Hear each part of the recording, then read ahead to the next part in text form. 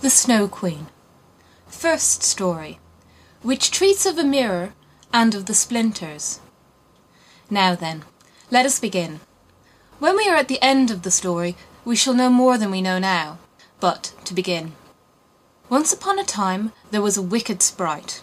Indeed, he was the most mischievous of all sprites. One day he was in a very good humour, for he had made a mirror with the power of causing all that was good and beautiful, when it was reflected therein, to look poor and mean, but that which was good for nothing and looked ugly was shown magnified and increased in ugliness. In this mirror the most beautiful landscapes looked like boiled spinach, and the best persons were turned into frights, or appeared to stand on their heads. Their faces were so distorted that they were not to be recognized.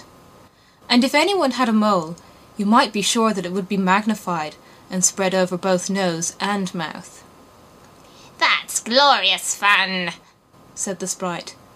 For if a good thought passed through a man's mind, then a grin was seen in the mirror. And the sprite laughed heartily at his clever discovery.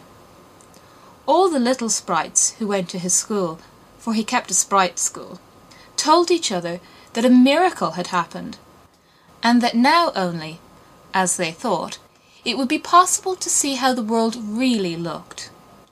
They ran about with the mirror, and at last there was not a land or a person who was not represented distorted in the mirror. So then they thought they would fly up into the sky and have a joke there. The higher they flew at the mirror, the more terribly it grinned. They could hardly hold it fast.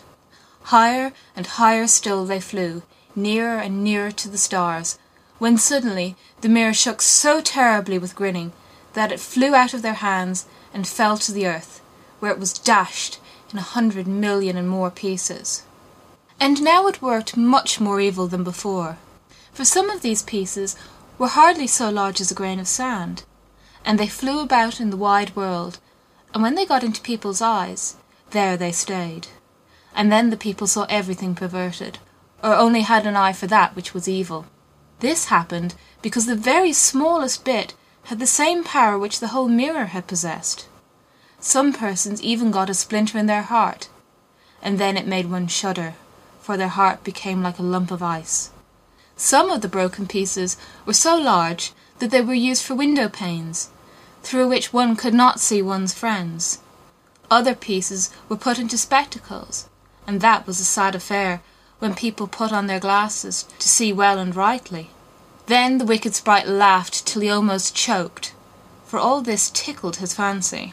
The fine splinters still flew about in the air, and now we shall hear what happened next.